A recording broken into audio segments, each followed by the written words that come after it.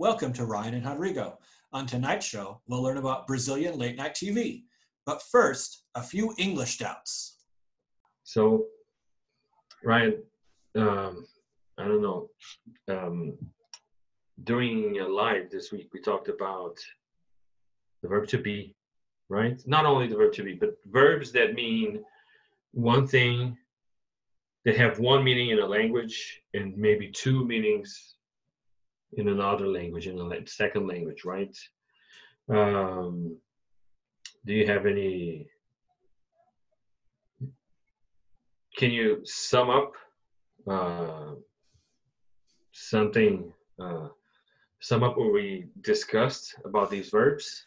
Well, yeah, one example is the verb to be, which in English is so simple that that it's dumbfounding, really. And when I I'm started sorry. Can we? What is the word you said? dumbfounding. Dumbfounding. Okay. Uh, this is. Can you spell that for me, please? Because uh, that's a very nice word. Is it dumb, like in stupid, like DUMB? Yeah, dumb, Okay. D-U-M-B, founding, F-O-U-N-D-I-N-G, dumb. Dumbfounding, like something that finds dumbness. Yeah, it's just so surprising. It blows my mind Okay, that how is. simple the verb to be is in English. But of course, I had never thought about this until I tried to learn another language. It just seemed normal to me, and I assumed that every language was like English. Of course, What English. do you mean you never thought about this? You don't learn about all the grammar we learn here in your school, in your elementary school? No. I No? I think that Portuguese, or not Portuguese, Brazilian schools teach grammar much better than American schools. In that they teach it, uh, because at least in my school we didn't learn grammar really. We uh, we learned how to read and how to write and how to speak, and a lot of classes were practical classes about today you're going to write an essay, or today you're going to make a speech for the class, or today read a book and then tell the class what you read in the book. But grammar, like the rules and the structure of grammar, was never taught. So when I started to learn Portuguese, and one of the very first things that you have to learn in Portuguese is the verb ser and the verb estar. And this was so confusing to me because in English it's just the one verb. It's just to be. And and it took me a long time to figure out what was the difference between ser and estar, because I couldn't figure out why there even needed to be a difference. Why? Why should there be a difference between, like, if in English I am cold and I am tall? Well, something that really confuses a lot of our students is like talking about age. Um, um, it's difficult for them to remember that you don't say that you have a certain age, that you are a certain age, because the concept is different in both languages. But let's not get too philosophical, or we'll get to that later. The thing is, maybe just, yeah, please. Oh, so yeah, I had to learn that in Portuguese, things that things that are temporary, like today is a cold day, and so I feel cold today. I say with a star. I say that O eu dia tô está quente. tá quente or cold. Tá frio. Okay, okay. Yeah. Um, yeah, I But think, if I'm yes. talking about something that's permanent, like how tall I am, I need to use ser. I need to say that Eu sou. Eu sou alto. Exactly, and that's what people don't get. People, when I try to explain that to people, and I don't really know why I explain that to people, because it doesn't really matter. Like in the end, like as Linkin Park would say, in the end, it doesn't even matter. But it really doesn't. You just use the verb to be, and it's just a verb to be used. You don't have to learn what's behind the verb, the idea, and no, you don't need to. And the biggest proof of that is that you guys don't learn that in school, right? And everybody speaks English there. Okay, so much better than we do, by the way. Okay, but much better than we speak English, not Portuguese. And also, well, but anyways, but do you think that happens because English allows to be a bit less controlled, freer, or a bit more informal than Portuguese? I don't know.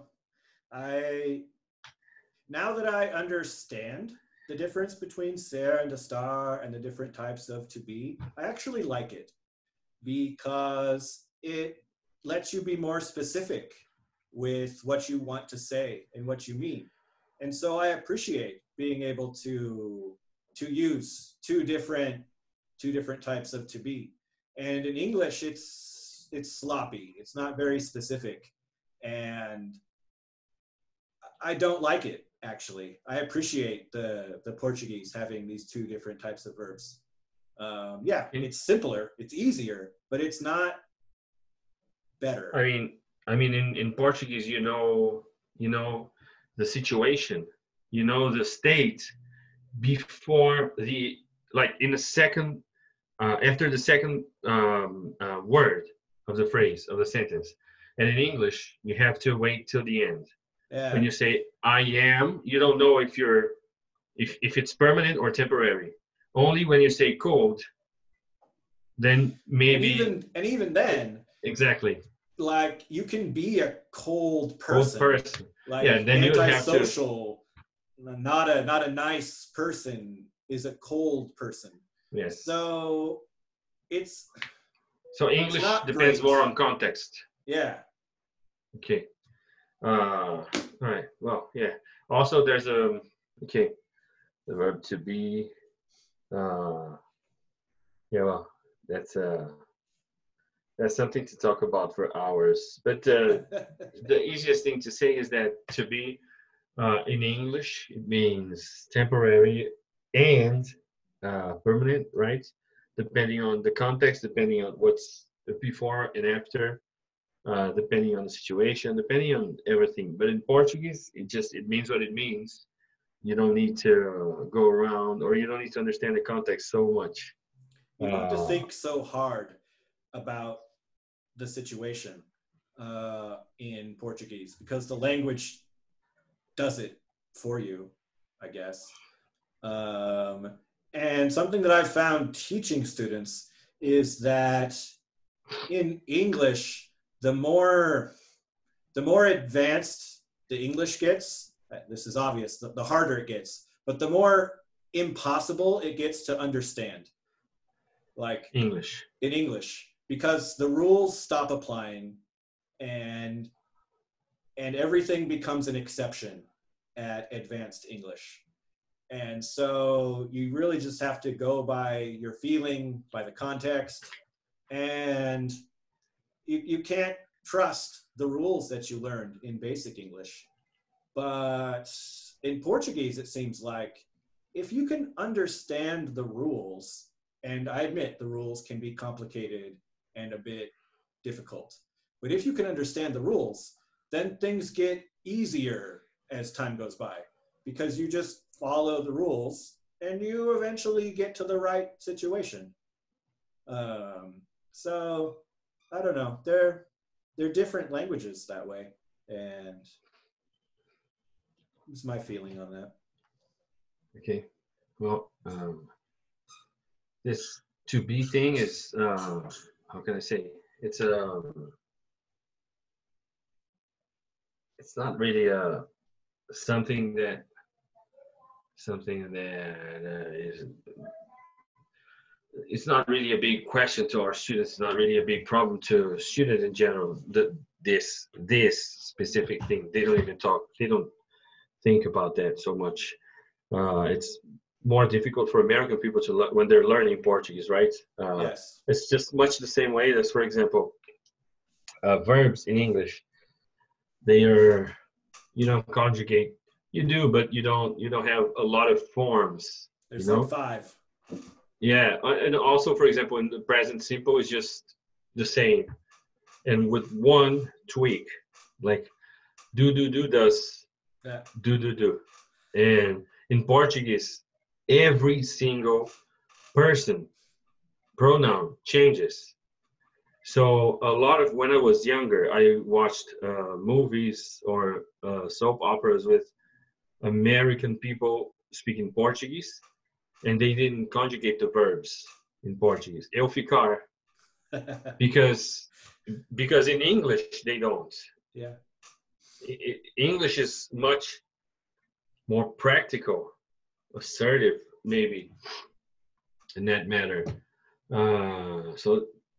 This is something that's also difficult for American people to memorize every specific conjugation of verbs for every specific tense. It's insane. It's too much. Okay, it demands years of practice because no one is going to sit down and memorize. Like, how many are there for fazer? Are there like 50? Jesus Christ! Yes. Yeah. There's not a specific number. But that's like trying to memorize all of the phrasal verbs. Yeah, exactly. And there are hundreds of those. And there's no way to just translate them because phrasal verbs don't translate. So you just have to memorize every single phrasal verb. And you can translate. You can understand. You can understand the. Well, you have to translate when in the end you have to translate to understand it you have to translate. I mean, if you want to understand it in Portuguese in another language, you have to find you find the translation after all. But then it's not really a translation. It's just an equivalent. Okay, so you can. People want to translate the two words, but it's actually an idea. You don't translate. That's what people should understand. You should never translate words. You should first understand the idea and then find an equivalent idea in your language. But you don't, like, for example, in a heartbeat. What does that expression mean? In a heartbeat, it means fast. Very quickly, right? Very fast. Fast in a heartbeat. In Portuguese, if we were to translate Portuguese to English, it would be in the blink of an eye. Which is also an expression in English. Yeah. So, em piscar de olhos, in a blink of an eye. Actually, it would be in a blink of eyes. Okay, no piscar de olhos. But in Portuguese, we don't say numa batida de coração, in a heartbeat. We might understand, but it would sound weird. So we have to understand ideas, concepts, not really work. Like, it's like names. You don't. When we're very young, we learn that in school. You should never translate names. And we should learn that about all words. You should never translate a word. You should understand the idea, the concept of a word. You see a table, and you understand what a table is. Yeah. So names, like trying to translate Los Angeles. Exactly. You can't translate, but then you put 3 languages in a mix, so it's difficult. Okay, and it's not what we suggest. Okay, it's like memorizing lists. You have phrasal verbs list. You have irregular verbs list. You don't just memorize them. You don't sit down and read them to memorize. I had a friend that came to me and he said that he read the whole dictionary. I said, okay. So, and then I opened the dictionary. So can I test you? Yeah. I opened a dictionary and I found a difficult word and I asked him and he didn't know. And then I found another one and I asked him and he didn't know. I said, why did you read the dictionary? No, because no. You don't just read the dictionary, the whole dictionary, as if it were the Bible, you know. So language has to be contextualized and practical, right? And phrasal verbs are like kings or gods in a world of context and practice, right? Phrasal verbs are the most practical thing. Get up, get down, get in, get out, get away, get over, get on, get around. So they're very practical. They're very practical. In this case, get is there just to how can I say, are those cats? No. Okay. Because I'm afraid of cats. You have a dog now. Did you get a dog because you're afraid of cats? Exactly. So I got a very, very big, angry dog. I'll send you a picture later. Somehow I doubt that it's big or angry. She said. But anyways, so yeah, phrasal verbs are very practical. Phrasal verbs are like verbs with lasers, right? How? Try to explain this to me because I don't know where you're going with it. Verbs are just verbs, you know? Verbs are just specific actions. Okay. Phrasal verbs take verbs and they just, like prepositions were just there, you know? They were around and about and out and about. And then, as Rusty would say, out and about, right? Out the boot. Out, yes, exactly. Rusty are people from Canada. So they were there and they decided we should join verbs. We should just get together. They're much more powerful. So they're like in a relationship, right? Or is it they're like in a relationship. A verb and a preposition got married. And you know, you always know that couple that mix perfectly, and then they seem to be one. You know, you never see one, and every time you see that person, you think about the other. You know, you see Ryan and you think about Ali, yeah. and the other way around. You see Ali and you think about Ryan. So phrasal verbs are just perfect couples. You know, they were meant to be, and phrasal verbs are verbs improved. You know, they are prepositions are there to, how can I say, to make verbs more specific, to make English closer to what Portuguese is. Okay, with the verb to be, for example, as you said. Yeah. So you have a verb that is like turn, and then you say turn around. Mm-hmm. And or turn up or turn down. So exactly. Turn can do many things. So what kind of turn are you doing? Well, it's a turn around. Turn around. Now try to picture or try to imagine the total eclipse of the heart without around. Okay. Turn. Something's missing, you know? Turn around. So that's what phrasal verbs do. They make everything better. Okay. Like everything. Okay.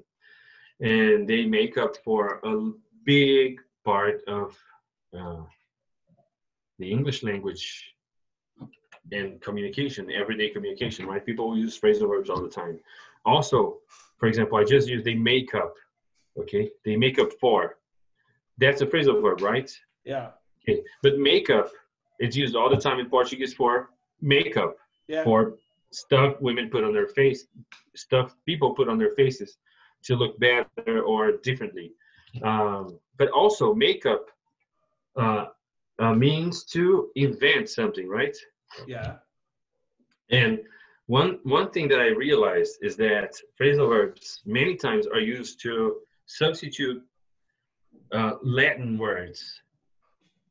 So people prefer to say makeup instead of invent. Yeah. So there are a lot of phrasal verbs that please. Well, it's a little different because when you make like children make things up, but like Steve Jobs invented the iPhone. But children, you can say that children invent stories. Well, You don't, yeah, but you can, you and people can. understand You exactly. could. So that's why I say that phrasal verbs are verbs improved. You know, because Yeah. you can use the word invent, but makeup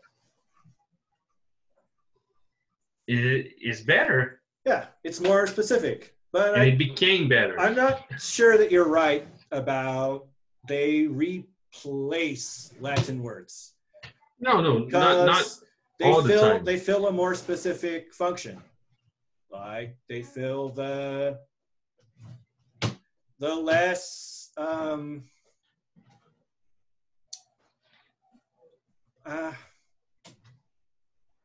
because a lot of times in English the Latin words are there for the bureaucratic or the legal or the more important situations. Okay, And more the formal non-Latin words are there for common conversation. situations.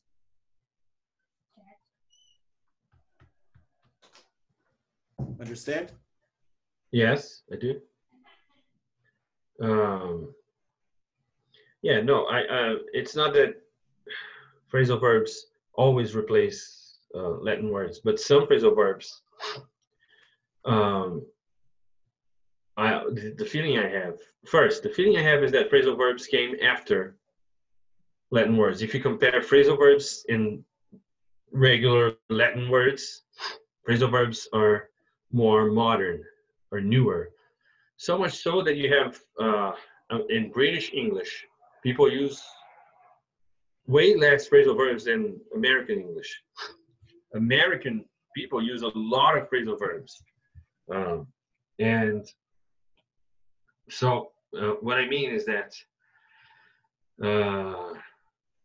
some phrasal verbs came to replace Latin words in a better way, you know, to specify Latin words a little, to give more specific details or specific meaning to definition to Latin words. It's not that they were created, that it's not that a group of people created and said, let's replace Latin words and let's create something to do that. So it just came to be, you know. Okay, so phrasal verbs. What are I exemplified a lot of phrasal verbs with the verb get, right? Mm-hmm.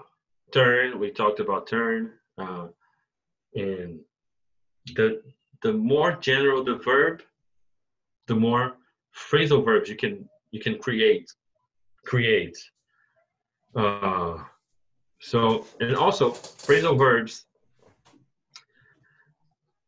are, how can I say, phrasal verbs have a life of their own. You can, even when you don't know a phrasal verb for a specific situation, but you know English and you're in touch with English, even if there's no phrasal verb for that specific situation, what I judge to be difficult. But even when there's no phrasal verb, you can create a phrasal verb. You can create phrasal verbs with any verb and a preposition, and and people would understand. Most people would understand. If you know enough about English, you can just create a phrasal verb with a name, with anything. Can you? I don't know. You use a name of someone that's dumb, to say that somebody is doing something dumb. And so you say the name of the person and up, for example, or out. Like Fabio. Let's Fabio up this situation. And okay, exactly. So Fabio is someone happy, very happy and joyful and very nice. So we made the situation better. Okay, we made the situation just more. Let's bring some cheeseburgers and some Coca-Cola and some video games and just sit around and laugh and drink our Coca-Cola and play video games all night. Let's Fabio up this party. Exactly. And people that know Fabio would understand. But if you don't know Fabio, if I'm in a group of people that don't know Fabio, I would use let's Charlie Sheen up this party. that has a different meaning. Yes, exactly. So that's the beauty. Depending on the verb, in this case, Fabio or Charlie Sheen, it takes a completely different meaning, but specific. So phrasal verbs are amazing. And that is what I was saying earlier about English rules not making sense when you get to higher levels. It's that anything can be a verb. You can make Charlie Sheen a verb. Exactly. Yeah, it's whatever. Sure. But Charlie Sheen is a verb now. I'm pretty sure Charlie Sheen was already a verb because it's Charlie Sheen. But if you try to do that in Portuguese, the grammar police will come to your house and arrest you. Exactly. Exactly. So English is more open for that. Even for example, well, we'll talk about that in another opportunity, right?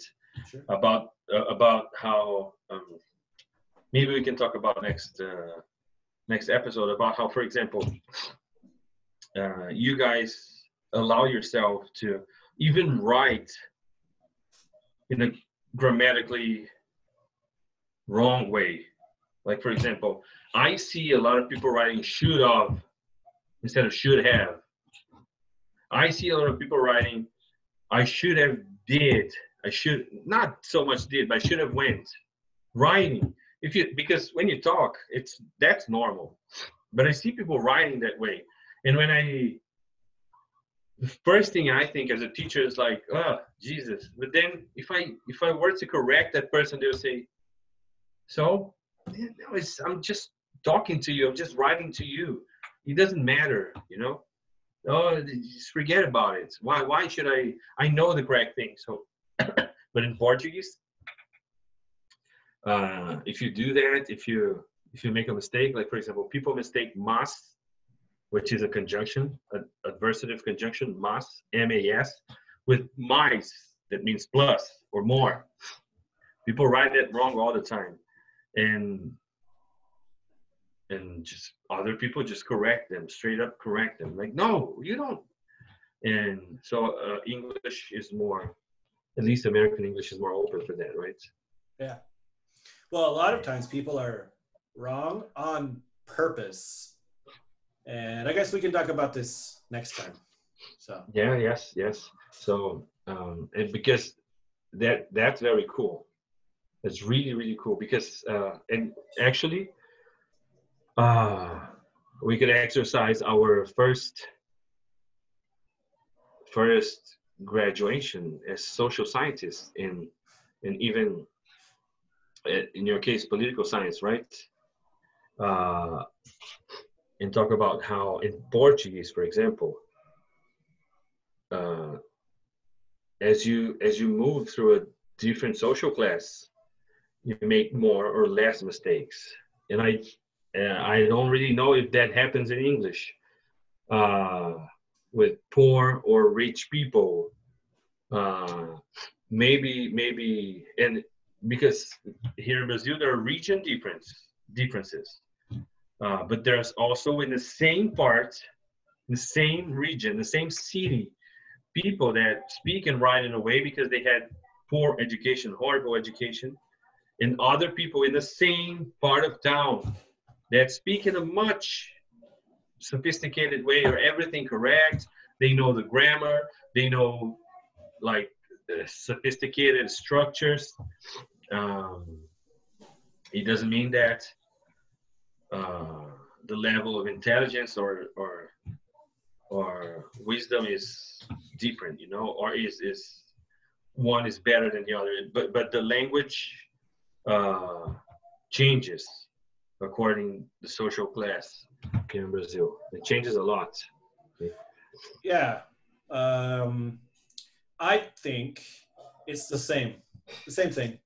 And the only thing that a lot of people who are maybe a higher class do is they know how to be wrong on purpose, and other people of the same class recognize each other being wrong on purpose. Okay. And it's like a dialect Okay. of the language, so that only people who know how to be wrong on purpose to each other give each other status. Okay, and they do that for, like, for example, the very, very famous marketing campaigns of both McDonald's and Apple. I'm loving it and think different. These are both grammatically incorrect. Yes, I always tell my students that. They're wrong, but they're wrong on purpose. Yes. And so the people who thought up these strategies are very rich now and very, very successful marketing people. And they're that way because they were wrong on purpose. Yes. And yeah, I always tell my students that I'm loving it. That's or think different. Think different is even better because it has so many different meanings in one sentence. Sentence. Yeah, there's no subject, but it is a sentence, right? There's a verb. So I'm loving it. It's beautiful. You don't say you're loving something, but then if the sentence were just I love it, it's just a normal sentence, a regular sentence. Everybody says that I love it. But I'm loving it. It makes you pay attention. What is that, right? In Portuguese, that's not allowed. That's called, in English, to poetic license. But in Portuguese, for advertisements, you know, it's not that it's not allowed, but it would be maybe incorrect, you know, politically incorrect, or maybe just not cool. So they in Portuguese is amo muito tudo isso. And it sounds good. Amo muito tudo isso. But it's not as strong. And Apple is still in English. Think different.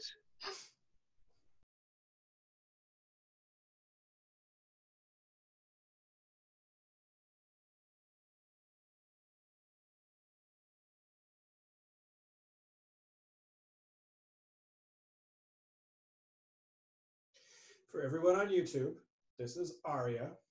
And for everyone else, remember to subscribe, like, and share our videos. And don't forget that both Rodrigo and I are English teachers. And if you would like private classes with us, contact us today. Something very new here in Brazil, Ryan, is two things. Last week we talked about stand-up comedians, right? Stand-up comedy.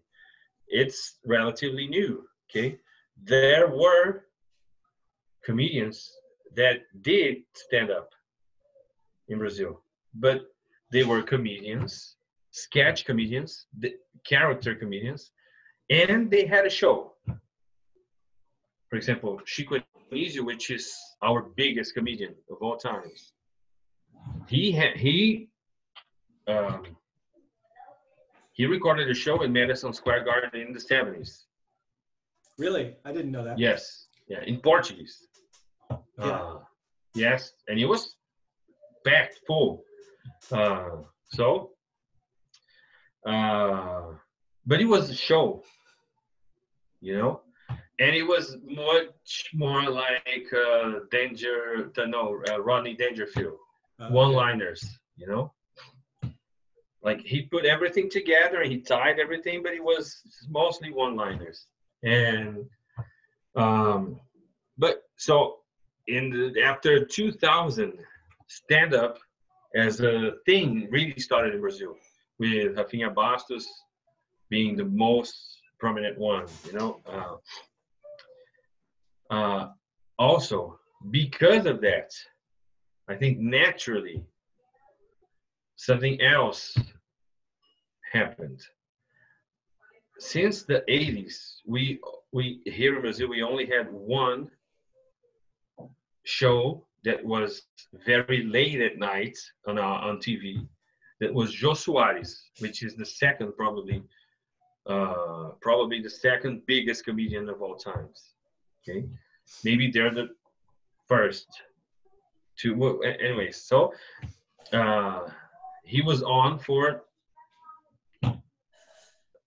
35 years. Yeah. Okay. Would you compare him to like Carson in the United States? Yeah. Yes. Yeah? I could. Yeah, because Okay. Carson was, I think, maybe the first big one, right? Really big one, and for a long time, Carson was kind of the only one, right? I think so. There were others, but then they weren't very popular. It was Carson. and the format was different. Mm-hmm. Here in Brazil was just Jô Soares. How long was he on?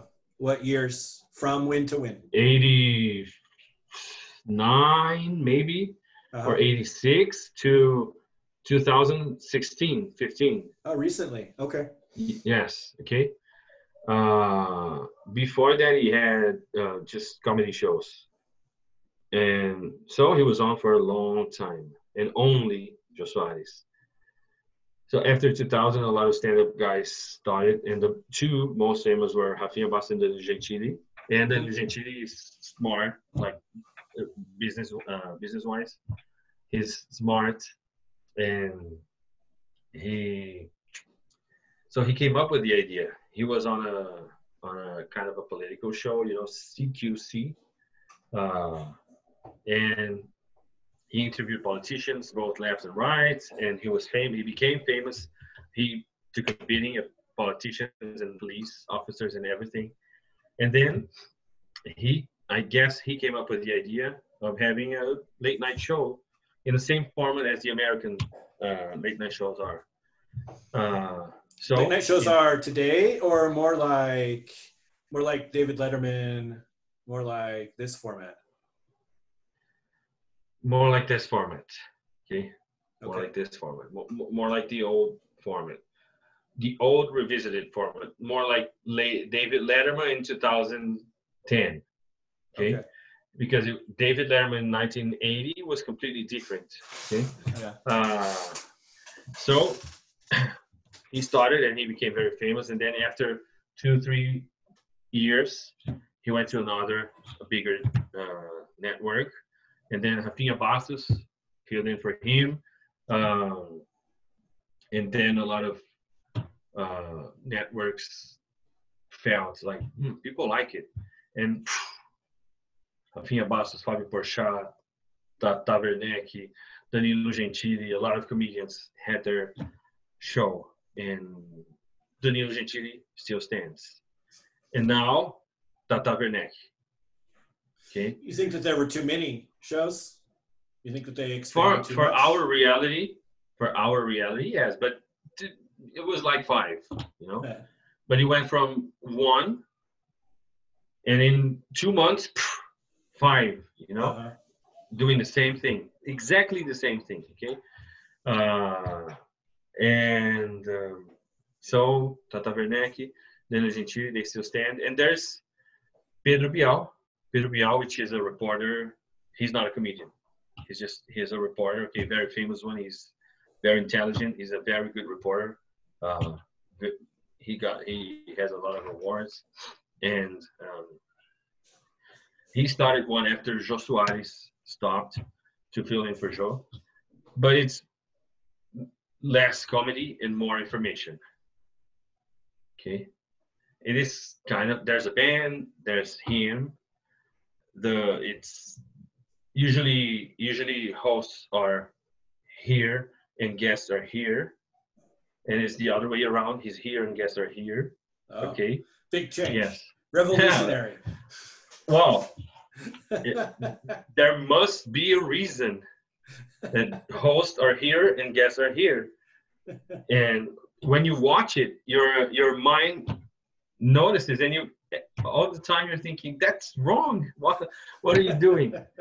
So, but that's a detail. So, yeah. And I think it's to identify it.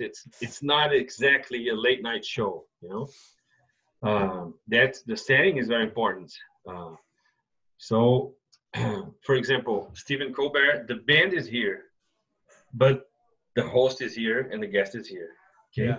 Jimmy Kimmel, Seth Meyers, all of them. Conan now is different, but still here and here. Yeah, but the position is the same. It's just the table went up, the desk. And anyway, so now the reality is Danilo Gentili. All the rest just got canceled. Pedro Bial will be there forever because it's another thing, you know. Mm-hmm. It's a late night show, but a different one. And Danilo Gentili. Now our reality is Danilo Gentili, okay? And the problem is that because of all the fighting in 2008 about elections, Danilo Gentili got branded as a right-wing comedian, late night host, okay, which he is. And at the moment, he is critical of the government. So now everybody hates him and everybody likes him at the same time. Everybody watches him, but nobody wants to say they like him. So it's weird, you know, it's very weird, but he's very famous. So nobody will share him online. Yeah, no, share him. It's difficult. No, not anymore. They used to. The right used to. Yeah. The left, never. But the right used to, but not anymore. Not anymore. Okay. So I think that's a good view of our late night history. Mm-hmm. Interesting. Now tell me, did you used to watch late night shows? I never really watched late night. I never paid attention to the Letterman-Leno battles. And then Conan came on and I didn't care because I didn't have TV when I was, we had TV, but I didn't watch when I was in high school. And then I went to college. I didn't have a TV to watch. And then I didn't have TV again from 2004 until I came to Brazil in 2012. I did not have TV for that whole time. Now, let me ask you a question. Do you think, what about your friends, your young friends, when you were a teenager, for example? Was late night a young people thing or not really? It's usually something parents watch. It was more for older people, not for teenagers. My friend who was more cultured, who was more intellectual and smart, really liked David Letterman and thought David Letterman was like a god of comedians. But all of my other friends didn't care at all about this and thought that like Adam Sandler was hilarious. Yes. Yeah, he is. That's true, right? Yeah. Or Will Ferrell, you know, Adam Sandler, and then we graduated to thinking Will Ferrell was hilarious, you know. But the late night guys were not on our radar at all. and people like my grandpa love Jay Leno. Oh my God, my grandpa loves Jay Papa Leno. Jerry? Yeah. Papa Every Gary. time that he goes to, well, not anymore because Leno's off, but every time that he went to California, he would see Leno. Every single time. I can understand. Leno likes cars, machines, and engines, so I can understand that. Okay. Yeah. Leno is more conservative. He was always more conservative. He was always a good comedian, but always more conservative, clean, more conservative. Well, yeah, okay. But and now tell me something. So Carson was behind you now, right? Because way then, behind because me. I think Carson stopped in 91, 92. yes, right? Yeah. 90, So 94. I would have been 6, way too young to care at all. And because there was no internet, there was no ability to watch Carson clips. Okay. Until today.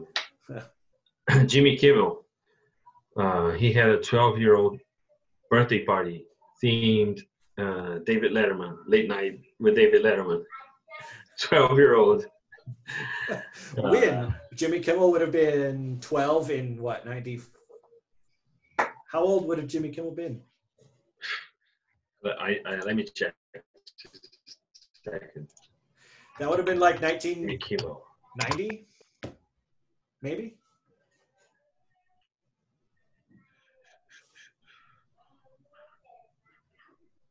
Maybe 92, 93. I don't know. Jimmy Kimmel's not that old. No.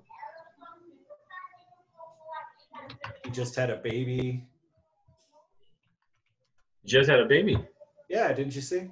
Last year, I guess, he had a baby. Maybe the baby's a year and a half old now.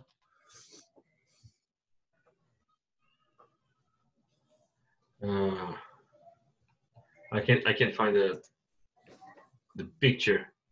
Here.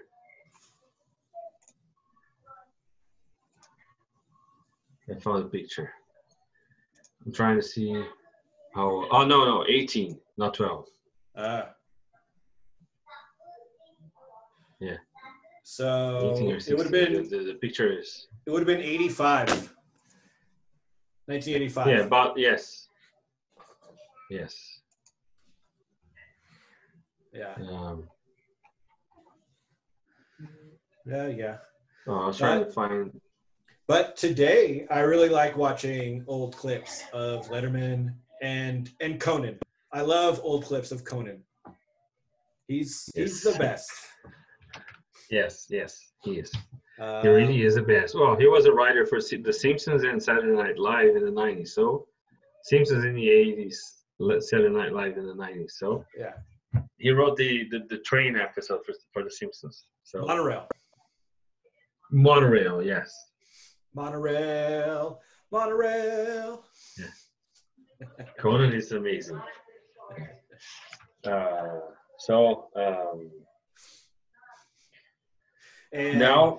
recently I've been watching a lot of clips of Conan with his travel clips with Jordan Schlansky.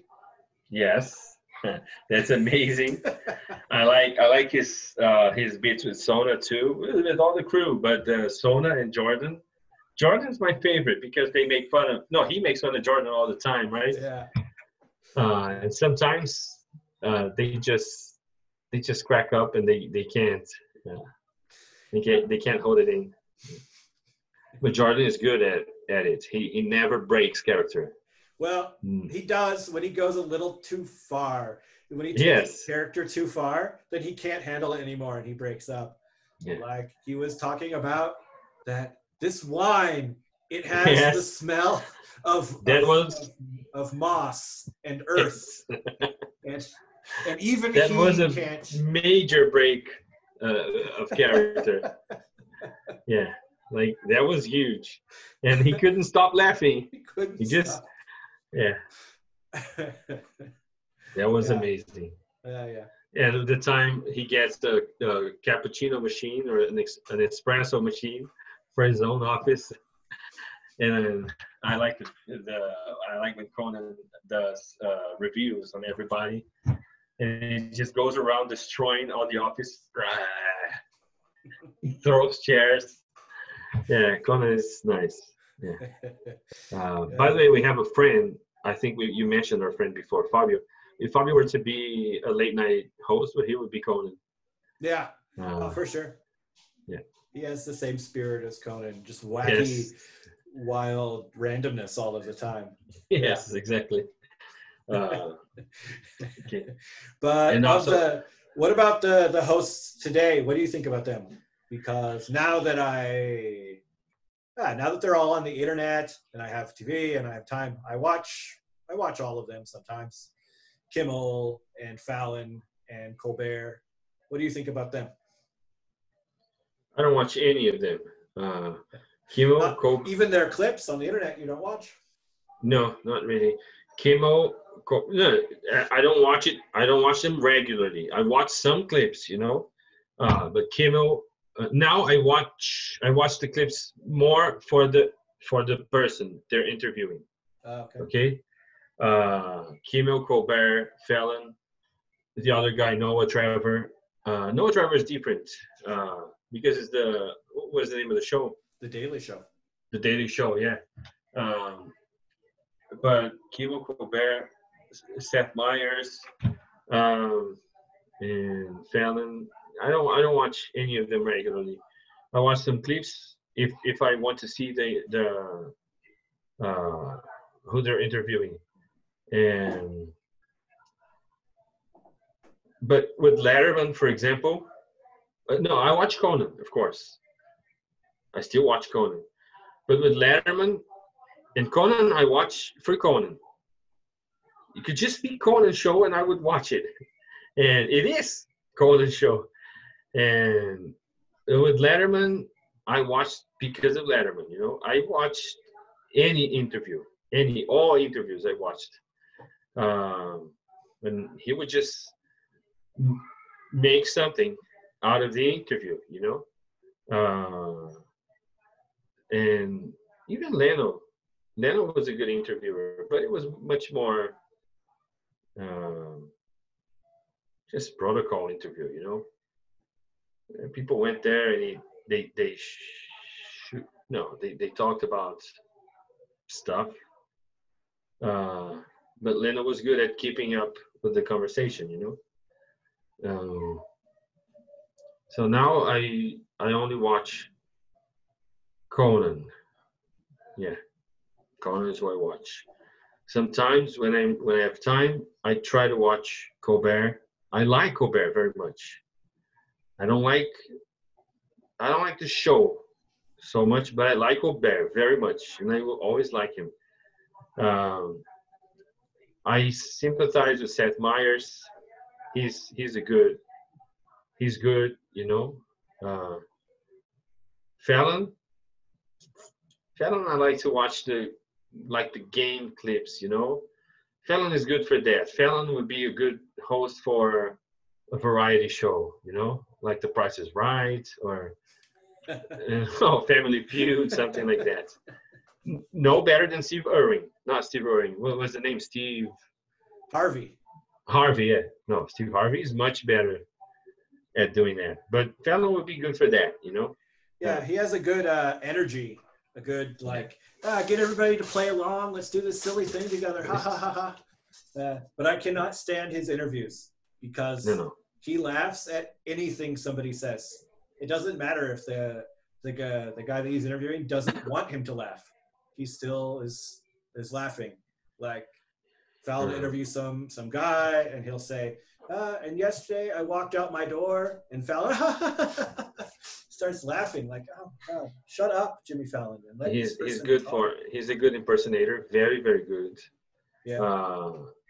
He's good with music things, he's very good with doing rap history. He's very good. He has great friends. That helps. Okay. So the sketches are nice, but the show, the interview, not so much. Kimmel is nice. I like Kimmel. I like his show. I like Kimmel's show better than Colbert, for example. I prefer to watch it, but Colbert is a better host. Colbert is a better host.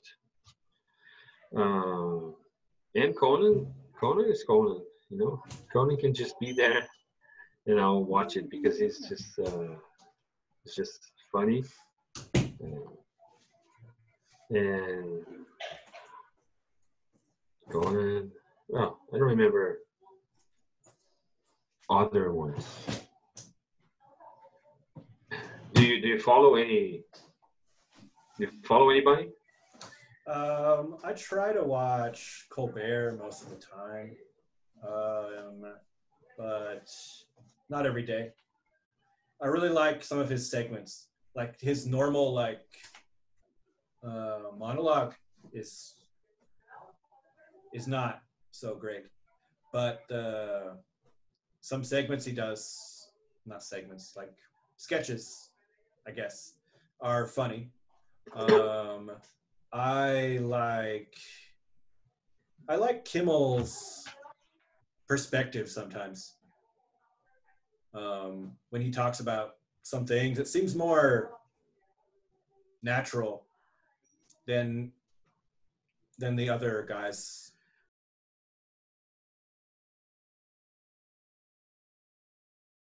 But before we go today, what are some things that you've been cooking recently? Because I know you like to cook, I like to cook too. And now that we're stuck at home all of the time, cooking is one of my hobbies, I guess, something to do to pass the time. And so like yesterday I made a meatloaf, and it's more like an American meatloaf than a Brazilian meatloaf. There's no real meatloaf in Brazil. You know, meatloaf is an American thing. You know, here in Brazil, it's just when you're lazy and you don't know what to do, you do a meatloaf. You know, you make a meatloaf. But it's a different style. I mean, it's not even the same. It doesn't look the same. Like Brazilian meatloafs that I've had are like meat rolls. Yes. You take a bunch of stuff with the meat and you roll it, and then there's different layers because you rolled like, I don't know, different types of meat and vegetables all together. But an American meatloaf, I took some hamburger meat and chopped up some onions, chopped up some garlic, and poured in some milk and crumbled like 10 slices of white bread into the kilo of meat. Crumbled the bread and then just mixed it all together and shaped it into the form of a bread, of a loaf of bread, and then baked it all together. It's not, there's no filling. Well, it was filled with breadcrumbs and onions. But you don't make a hole and fill them. It's just it's a dough, you know. Yeah. It's a bread, you know. Yeah. But it's a loaf. It's a loaf, exactly. It's a meat loaf. Yeah. Yeah. Okay. Like all that. Right, I understand. No, but I never make meatloaf. What I've been cooking very regular food, and I've been out of ideas because I have to cook all day. Not all day, but every day. So I cook. Some days I cook some very simple things like hot dogs with tomato sauce and rice.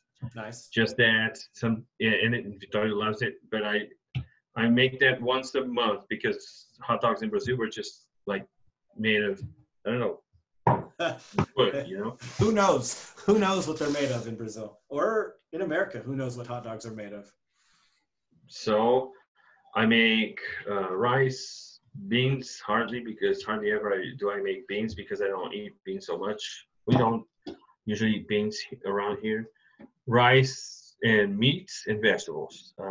I don't like rice so much, so I like potatoes, mashed potatoes, or just steamed potatoes or baked potatoes with vegetables and meat, mostly beef, red meat.